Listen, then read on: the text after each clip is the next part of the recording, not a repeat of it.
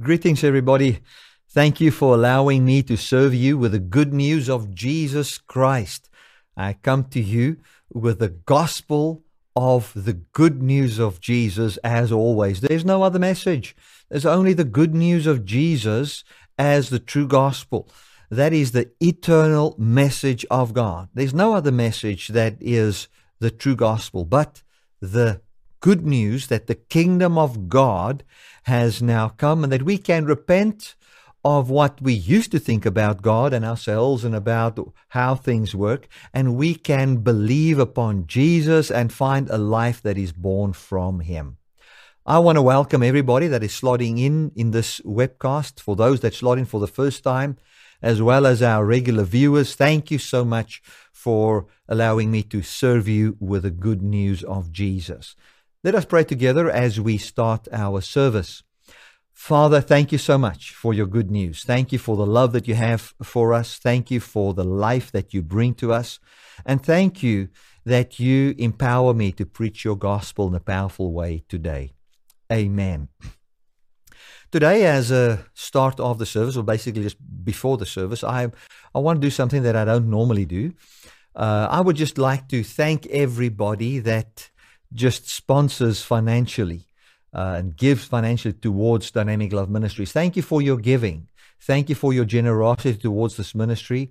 It is a great blessing to see that we can work together as a team. Dynamic Love Ministries, we don't believe in tithing or sowing or reaping or any of those principles. We simply believe in God bringing generosity to people's hearts, and from that generous heart, people give. And that is how this ministry has worked for years. We've always paid all our bills that way. It is not tithing, nor sowing or reaping, neither putting guilt or any form of obligation on people trying to sell anything. It is only God and God doing it. And you that give towards this ministry, since that is the foundation from where giving work, I just want to thank you for just allowing God to live in you. Thank you for the faithful giving over many years. Dynamic Love Ministries has got supporters that has come with us for years. We don't have many supporters, but we do have faithful supporters that's come over years, and it is good to see just the faithfulness in you. And what I'm glad about is the good report that there is behind your name. And that good report, and I want to just mention that as Paul mentioned it in Philippians, it is basically saying it is a good word about you because it is the gospel bearing fruit in you. It is not manipulation, control, or any of those things. And you've just given it from a generous heart. Thank you for that. That is how it is supposed to work. We are grateful for your giving, and that Helena and I can give our lives to the spreading of the message of grace. We don't have to worry about where's the money going to come from, how we're going to live, or any of those things. Thank you so much for that. It gives me the time to study the scriptures, be in the Word, and preach the gospel. I've said to God, if it works out that there is not financial support, I'll go and do a normal job. I'll do that. I'm willing to do that. Although I don't want to do that in the sense of it will take my time, it will take my attention, it will be a part of my life where my focus is on other things, where I'll have to run a business and make sure all those things go well, and then come at night, late at night or sometimes, and maybe on a Saturday, use some time to quickly prepare a message, which is not the case now. And for many years, we could have just preach the gospel and give to others, give to people that are struggling, sponsor orphanages and help people that are going through difficult times financially, and be good to people. Thank you so much for that. Know that you are the blessed of God, not because of your giving, but because of Jesus, and you can experience, and that is what you are experiencing. You're experiencing what it feels like to share in God's life in your generosity. Thank you so much for that. And I'm not saying this to remind anybody to give or anything like that. It is just simply not what God has put in my heart to do. And I don't think God has never put that in my heart to do, ever. It is simply God does it and works in people, or it's not working at all. And that's just the way it is. I also want to just make an announcement. We've been on a TV station. We've had our own TV station for a while. I can't even know exactly how it is. It's a couple of years. And because of the COVID, this station is now going to close, not because of finances at all. It was given to us for free. And the people group that gave this to us, the platform that gives this to us, is stopping some of their free channels because of the COVID and the impact it had on them. So they are, the feeling I get from them that it is sad for them to stop this, but that they will use our programs and take two other stations and take all their Sunday programming and use our material on their Sunday programming. And I also just want to just publicly thank God, because we could for years run a TV station for free without asking anybody a cent that broadcasted on that station.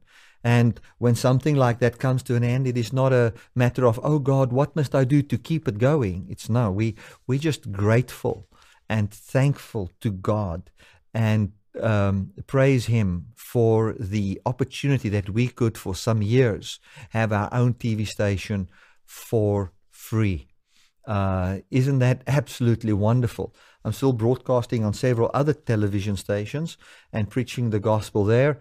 The only thing is now that our station, where we just, which we managed, and all the programming was done through Dynamic Love Ministries, as well as Cor Ace and his ministry. We were working together at this, and I was the content manager.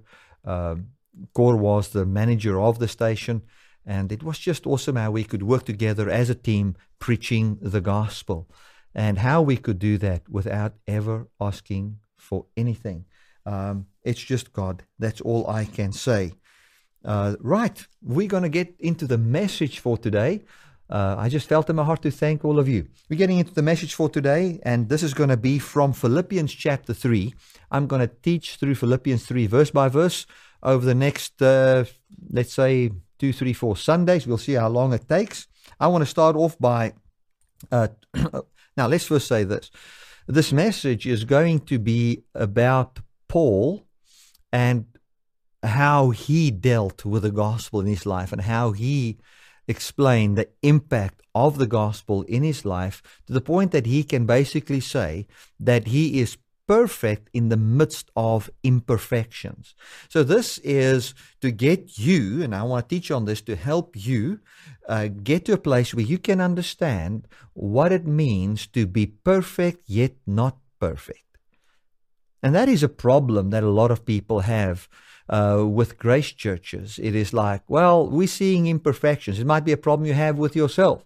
We're seeing imperfections, but yet we are now calling ourselves perfect in Jesus. What does that mean? It looks like a contradiction. We're all the time struggling with this contradiction. I'm perfect, yet I'm not perfect. No. And then it becomes a positive confession thing again, wherein you positively confess all the time, and it's like a mind over matter kind of a thing, which it is not supposed to be.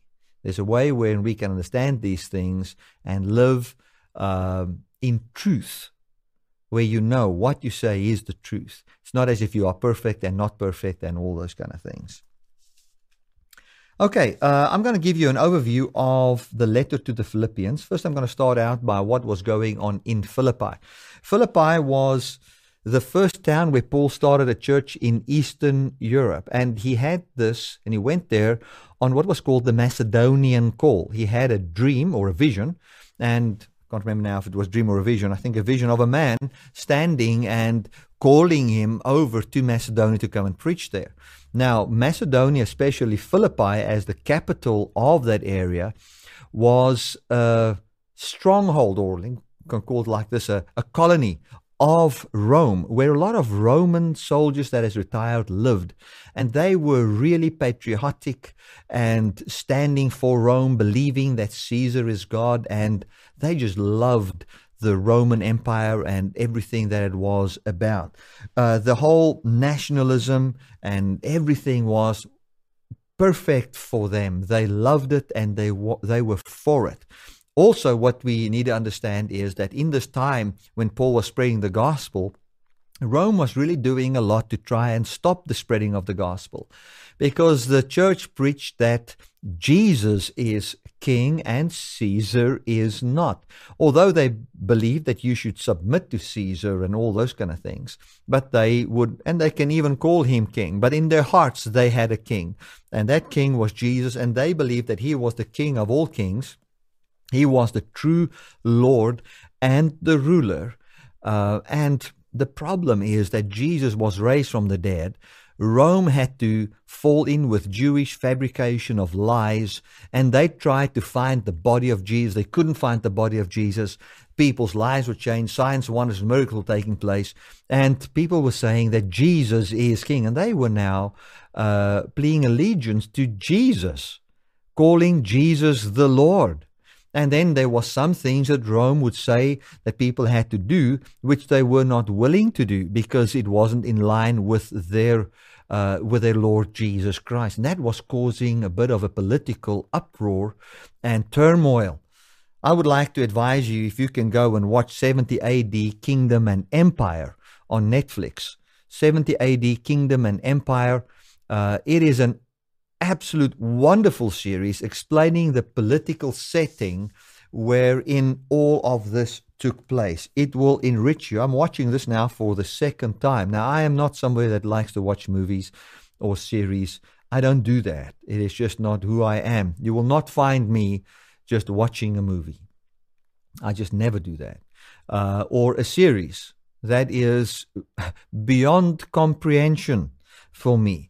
But this series, one day I just said to my wife, she watched the movie, and I said to her, "What you watching?" I said, "Find something about church history or something, a series maybe." And I think that's how we got to it. And then she looked and she found this, and we watched it, and I was pleasantly surprised with the accuracy wherein this was taking place in communicating the political setting wherein all of what I'm going to talk about today took place. So here was Paul. He received the Macedonian call. He is on his way now to Philippi. He's going to preach there, a place where, should you call Jesus king, you can die for that. He had this Macedonian call and he went. And you can read all about this in Acts 16. Acts 16 explains this. Paul went, and he went to the synagogue. He preached there, and the synagogue was at a river there, and people wanted prayer. Paul went there, he preached, and then there was a lady, Lydia, the seller of purple, and she came to him, and she accepted Jesus as Lord, and she and her whole family was baptized. It seems to me, and of that writing as I read it, that took place the same day. And then she came to Paul. It could take place, and it could have taken some days, but then she went to Paul and said to him, "Listen, if you've judged me as faithful to Christ, please come and live at my house." So they stayed at Paul's house. That was also the place where Paul went and cast a spirit of divination out of a woman that was following him all the time, saying, "These are men of God."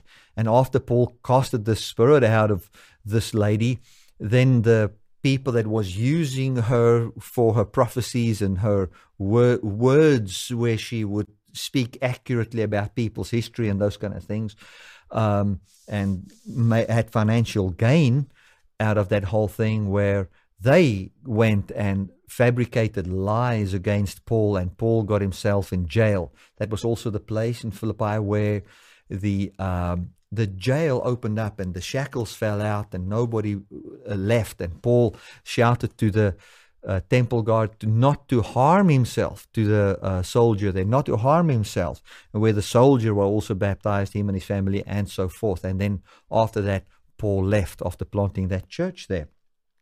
Now, Paul, after he left there, went about what he was doing and preaching the gospel, and then found himself in jail again in another place. And then Epaphroditus, which was a person that lived in Philippi, he was sent with gifts from the Philippians to Paul, and just to help him in jail. And back then you could go and when people was in jail, they were not jailed basically because of the wrong they've done, because there was already a sentence. They were waiting for the sentence, waiting to appear in court. So Paul was waiting there, and back then you could serve the people and love on them and be good to them, visit them, and all of that. Now obviously it was under supervision and so forth, but there was, as I understand and what I've read on history, quite open. You could go and see people in the jail. But then and normally in the cases of things that happened like Paul, if you were found guilty of preaching another king, that would be seen as treason, and the death penalty would be the end, and that would be the end of you. So Paul was then in jail. Epaphroditus came, gave him gifts, and then he wrote a letter. This letter, he said, was then sent back to Philippi with Epaphroditus. And this letter is what we have, and it's called the letter to the Philippians. The letter to the Philippians. In this letter is basically written around the gospel as contained in poem form from chapter 2, verse 6 to 11. Now, back then they had these poems or the gospel in poem form, where they would say the poem, and then teaching was given around certain concepts inside this poem. We're going to read the poem today.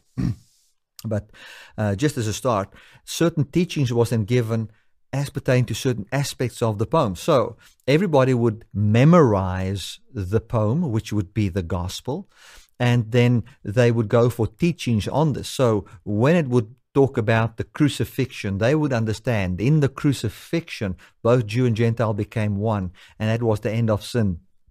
The end of the law, the end of all those things. So as they was saying the poem, they would have in their mind, okay, the cross means this, the resurrection means this, the hope of the gospel means this. So they were basically carrying the whole gospel in a poem form. It would be something like the dynamic would be something like this: Humpty Dumpty sat on the wall. Humpty Dumpty had a great fall. All the king's horses, all the king's men couldn't put Humpty together again. When I was a child, I just listened to that, and that was just a nice thing I said. But I didn't say that with any understanding. But as I grew older, we could put that into a political scene, and now I've put that into the gospel. And to me, this is what it means. If I say Humpty Dumpty sat on a wall, I would think, well, Adam is the one that had a great fall, and nothing man could do, all the king's horses, all the king's men, neither politics nor man's ability can put man together. And when I say that, and when I think of a simple thing like Humpty Dumpty, what its original setting was and context was, doesn't matter. What it means to me is a powerful reminder that the fall of man cannot be restored by politics. It cannot be restored by the king or his might.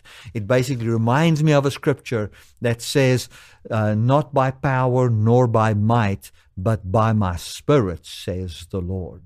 That is what it reminds me of. In the very same way, when they would have Philippians 2 verse 5, they would, as what I would have done now, they would have had references to places in this poem wherein they would then be mindful of the gospel. So that would mean that if people are in jail, they wouldn't have any writings. They don't have Bibles, but they have this poem, this thing they would recite, which 1 Corinthians 15 was one of them, an ancient creed, to which Paul also submitted. Now, this would then be in the minds of the people and cannot be taken away from them. They cannot confiscate any documents or anything. It is inside them. And they would know what these things mean. So if they would just recite that, they would have the whole gospel, which is awesome. I think it is time that we do the same thing. If we can just learn Philippians 2 verse 6 to 11 off by heart, or 1 Corinthians 15 verse 1 to 5, 1 to 3, 1 to 5 off by heart, and just say, well, okay, what does death of Jesus mean? And we have an understanding of that. What does the burial mean? What does the resurrection mean? And what does the resurrection of the dead then mean? What does the ascension mean? If we have that, we have the whole gospel. I said it last Sunday and I want to say it again. The early church didn't have Bibles, man. Paul didn't travel from place to place with a Bible. He didn't have a Bible. There was some letters that he did have. There was some documentation that he did carry with him. But he didn't go with a whole copy of the Old Testament. He didn't have a Septuagint that he was carrying with him, the Greek translation of the Old, from which he would then go and say, I want to open up to you here and then teach you from the scripture here. He didn't do that. If he went to a place where there wasn't a synagogue where he would stand and teach, where there might have been scriptures that he could read from, he would just stand up in the market square or wherever it would be in Ephesus or so forth and just start to preach and just tell about the appearing of Jesus and how Jesus appeared to him, who he was as a Pharisee and a follower of Judaism and all of that, and how he followed the Pharisee sect and waited for the Messiah to come, but that this Messiah then appeared and how he misunderstood what it was all about, but that this Messiah is actually the Messiah of all people. And then he explained that is how he would preach. And then he would say, I was studied in the Jewish scriptures, and these Jewish scriptures pointed to these things. That's what he would have had. He didn't go around with a Bible. Now, with that said, let us get into Philippians 2, verses 6 to 9. And now we're going to just read this little poem that Paul wrote. And this is how it goes. It says, let this mind be in you, which was also in Christ Jesus. Okay, just for a start. A poem back then wasn't a poem as we would see it, that it rhymes. It was just there was a certain way wherein certain things was repeated and re-said. Now, I don't want to get into how poems worked back then, but this was what they basically memorized. It says, let this mind be in you, which was also in Christ. Now, this is now the poem.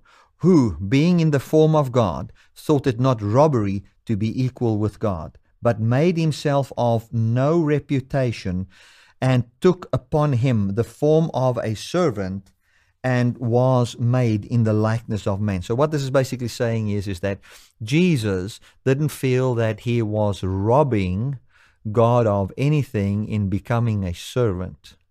He was also not feeling that he was being robbed of anything in becoming a servant.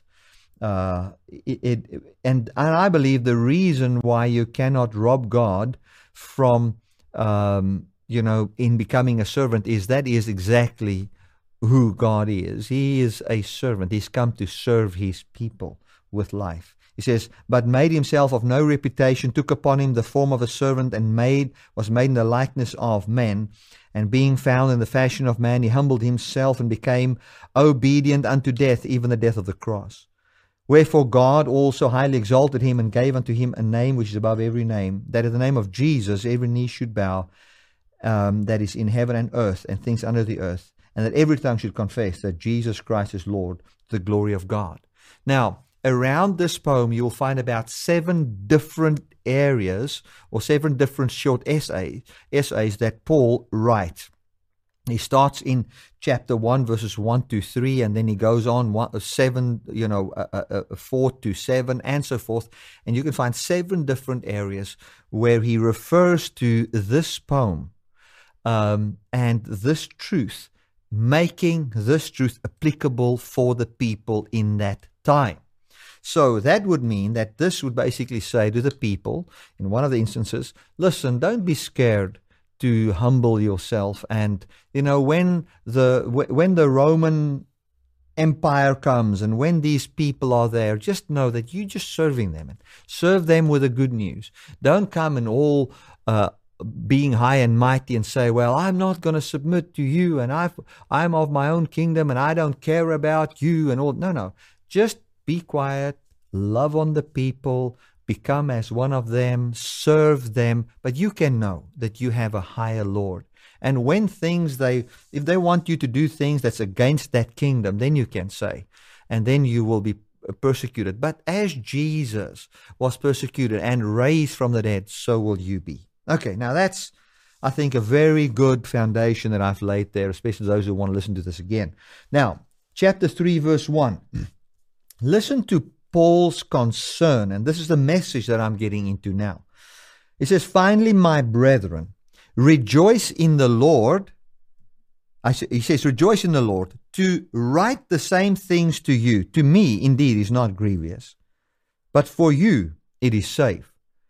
Okay, so Paul says, rejoice in the Lord. Now, he puts that aside a little bit, and he's going to explain how he rejoices in the Lord in the midst of everything that's going on, writing to a people that are persecuted, people are decapitated, people are killed by Romans. They are sought out, and their lives are being destroyed for the gospel.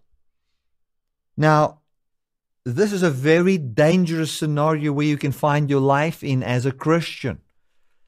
They've got spies that's spying out your freedom, spying out what you are doing. Then they let the Romans know. Then the Romans come. They catch you. They will kill your children, man. It was terrible times.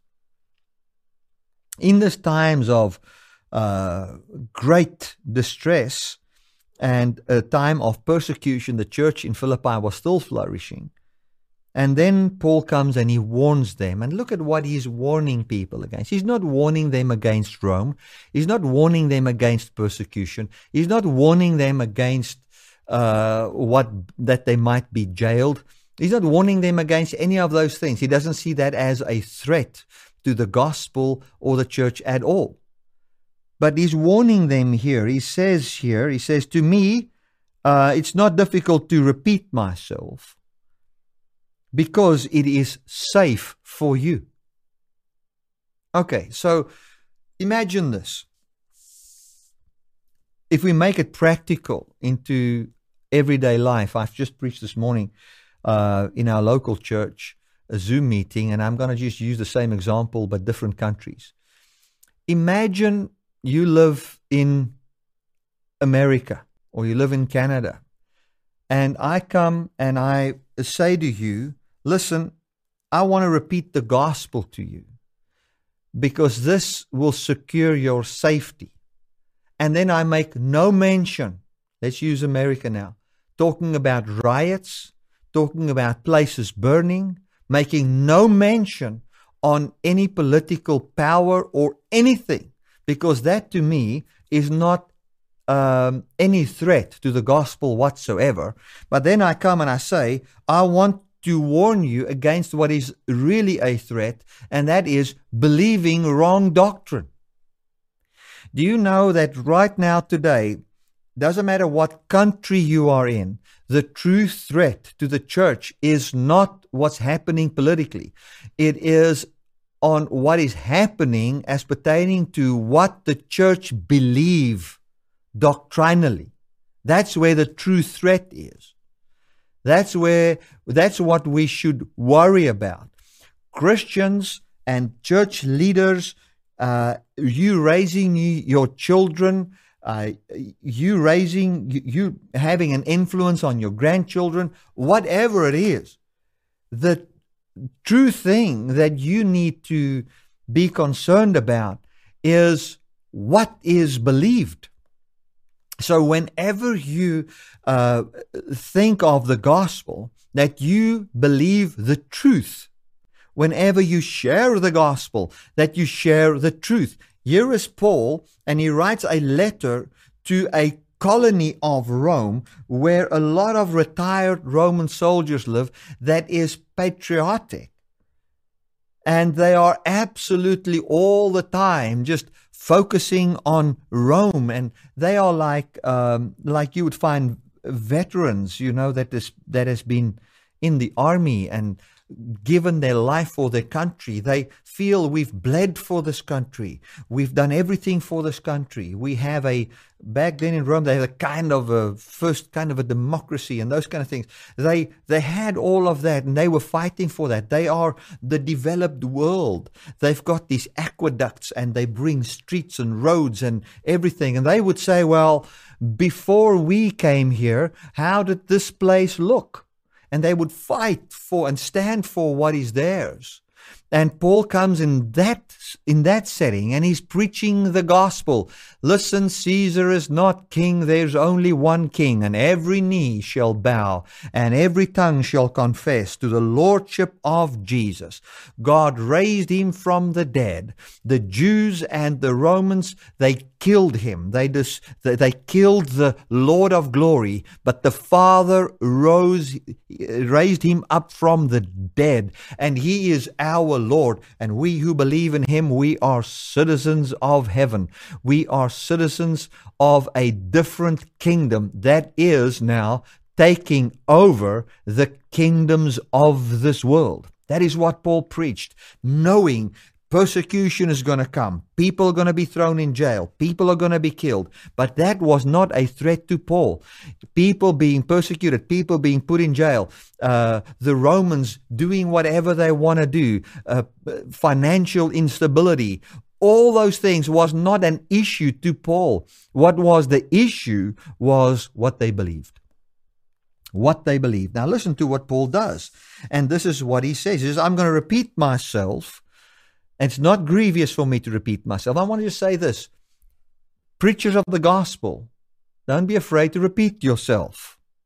It's good. Just make sure you're repeating the right thing. Make sure that what you are repetitive of is the gospel. Doesn't help you repeat the lie. You need to repeat the truth.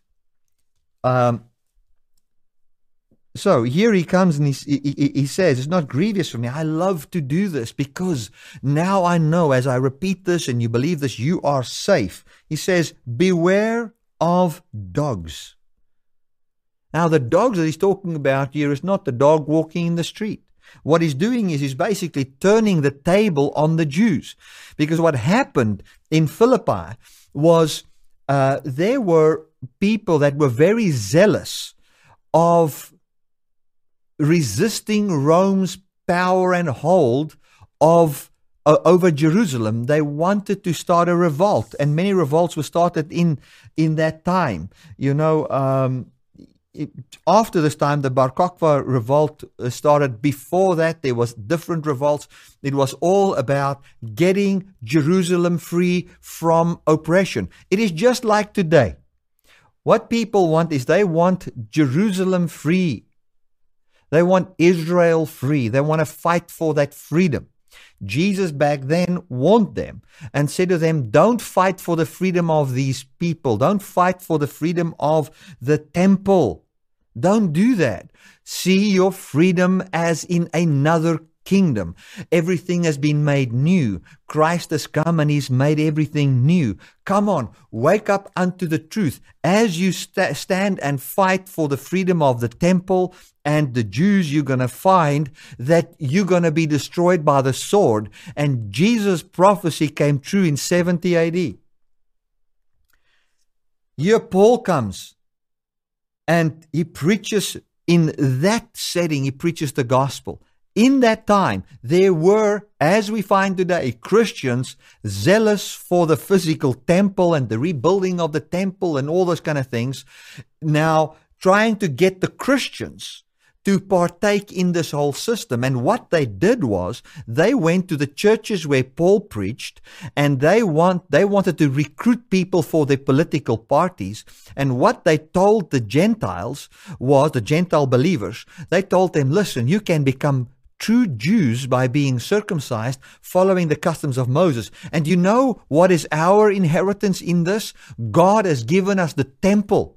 And He's given us Jerusalem. So now these people, these Gentiles that come to the faith, would now start to be a bold sentiment towards the temple and towards Jerusalem. And now they would start a fight and put their power and their numbers behind these zealots, which were zealous for Jerusalem and the temple. That is truly what happens. It almost sounds like a retelling of that what's happening today is a retelling of just what happened back then.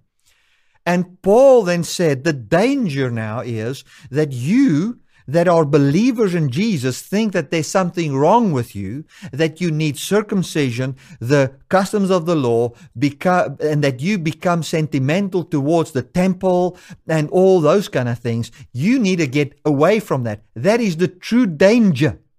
The true danger is not the whole message about, what's happening politically in the country. That's not the danger. Rome persecuting the church is not the danger, because the message is about the resurrection. If these people die, they're going to be raised anyway, as long as what they just believe in the gospel. But if they, oh my goodness, I'm getting very excited here. If they get too much into the message of, the temple and the law, they're going to push away from themselves the true gospel and so not walk in the salvation of God. The true dangerous thing is believing a wrong message. That's according to Paul. He says here, finally, my brethren, rejoice in the Lord. You see, the thing is, don't rejoice in how safe your country is, man. I live in South Africa. I rejoice in the Lord. And this is what Paul is basically saying here. Rejoice in the fact that Jesus is your Lord, that there is no lack in you. You don't have to be circumcised and start to follow the law in any form or fashion. These people that are teaching this to you, Paul said in different places, they don't have pure motives. They just want to get you to help them. This is in Galatians and Ephesians. They just want you behind them for political gain. That is all that it's about. Get out of that. Get into knowing that you're of the true kingdom, that Jesus is your Lord, that you lack nothing, and understand safety. Safety is now redefined. Safety is now found in what you believe. What you believe.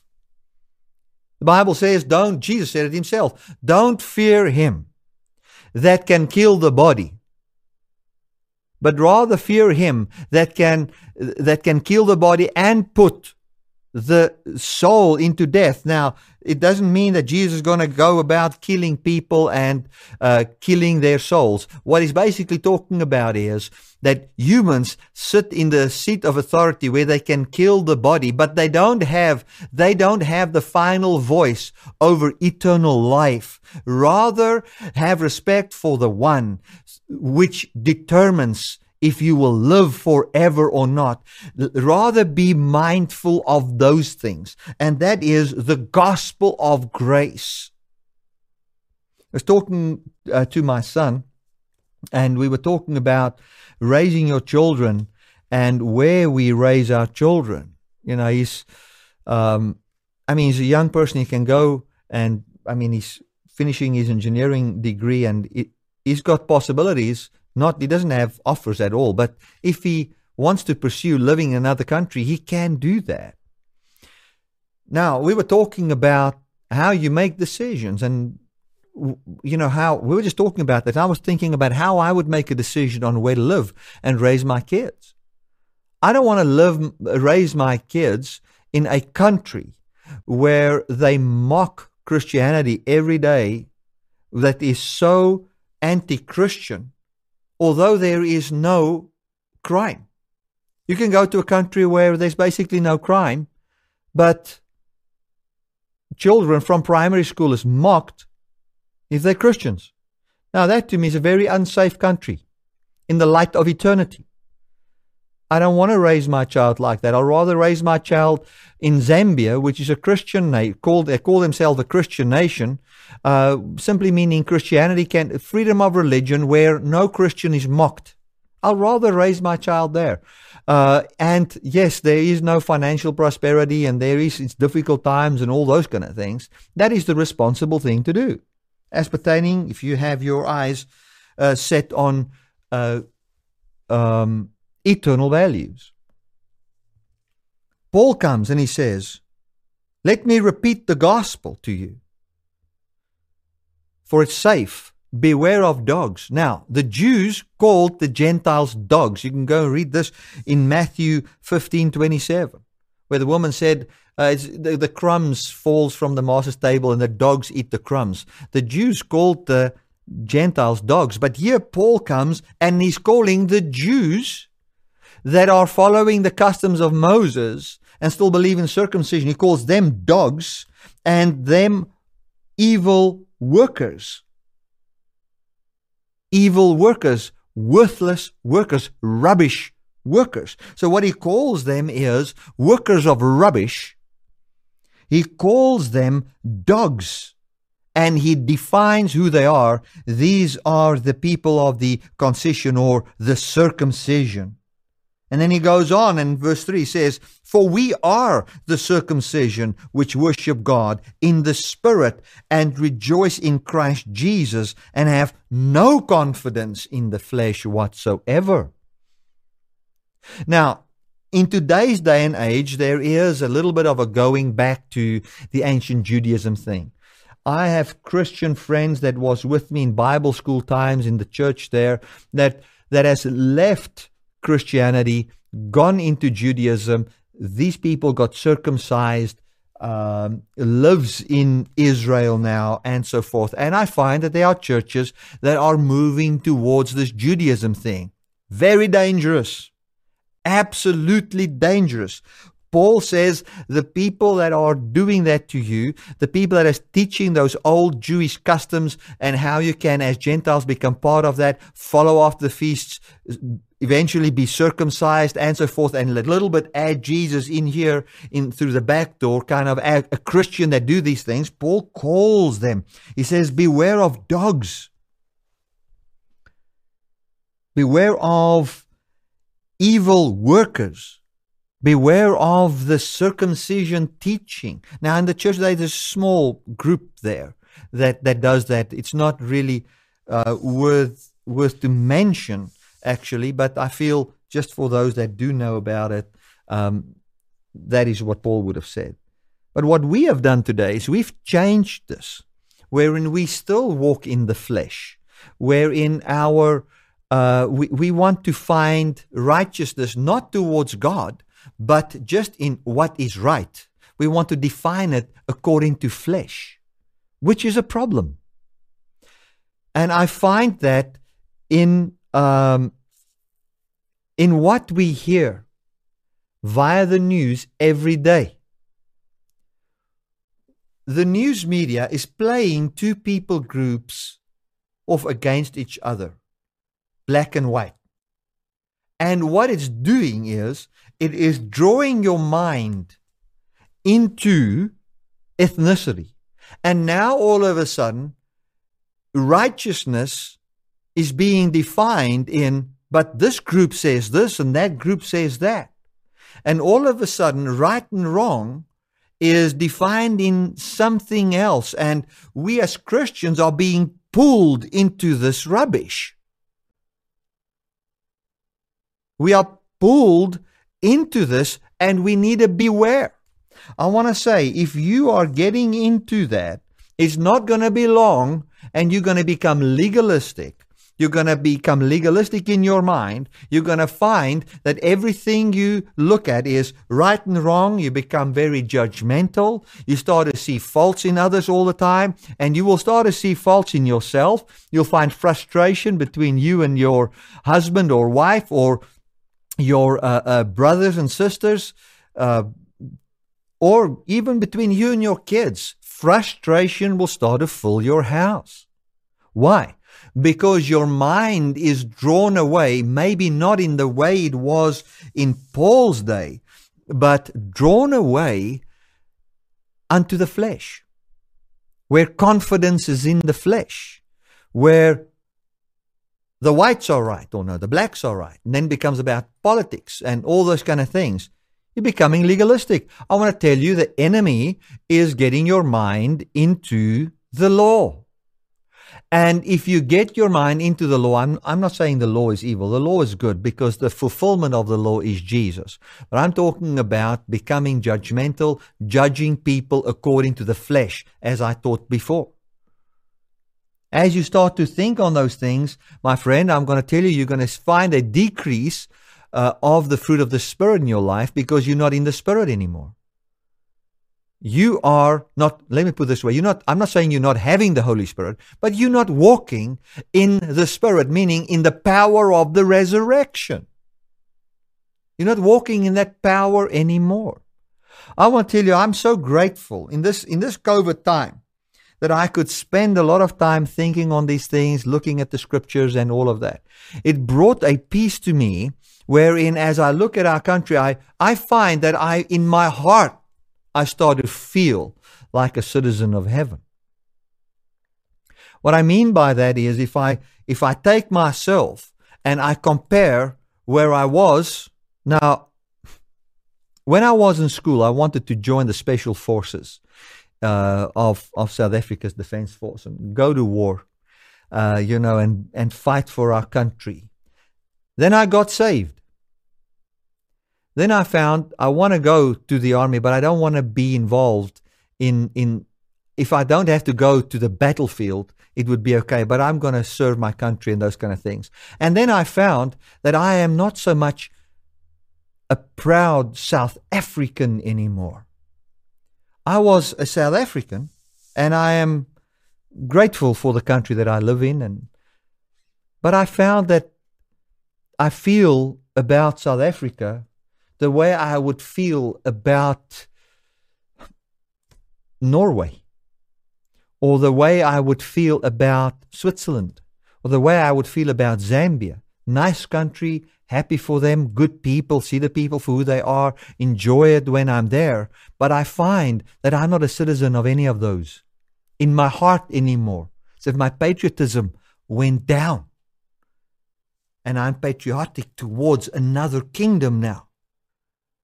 And that is what the gospel brings. That is what Paul had. Imagine how proudly Paul was a Jew, the temple, our land, and all those kind of things. And all of a sudden that's gone. Because of Jesus. Because of Jesus. You wouldn't find Paul pray saying, God bless the Jews. He would never say that. That would not be on his mouth.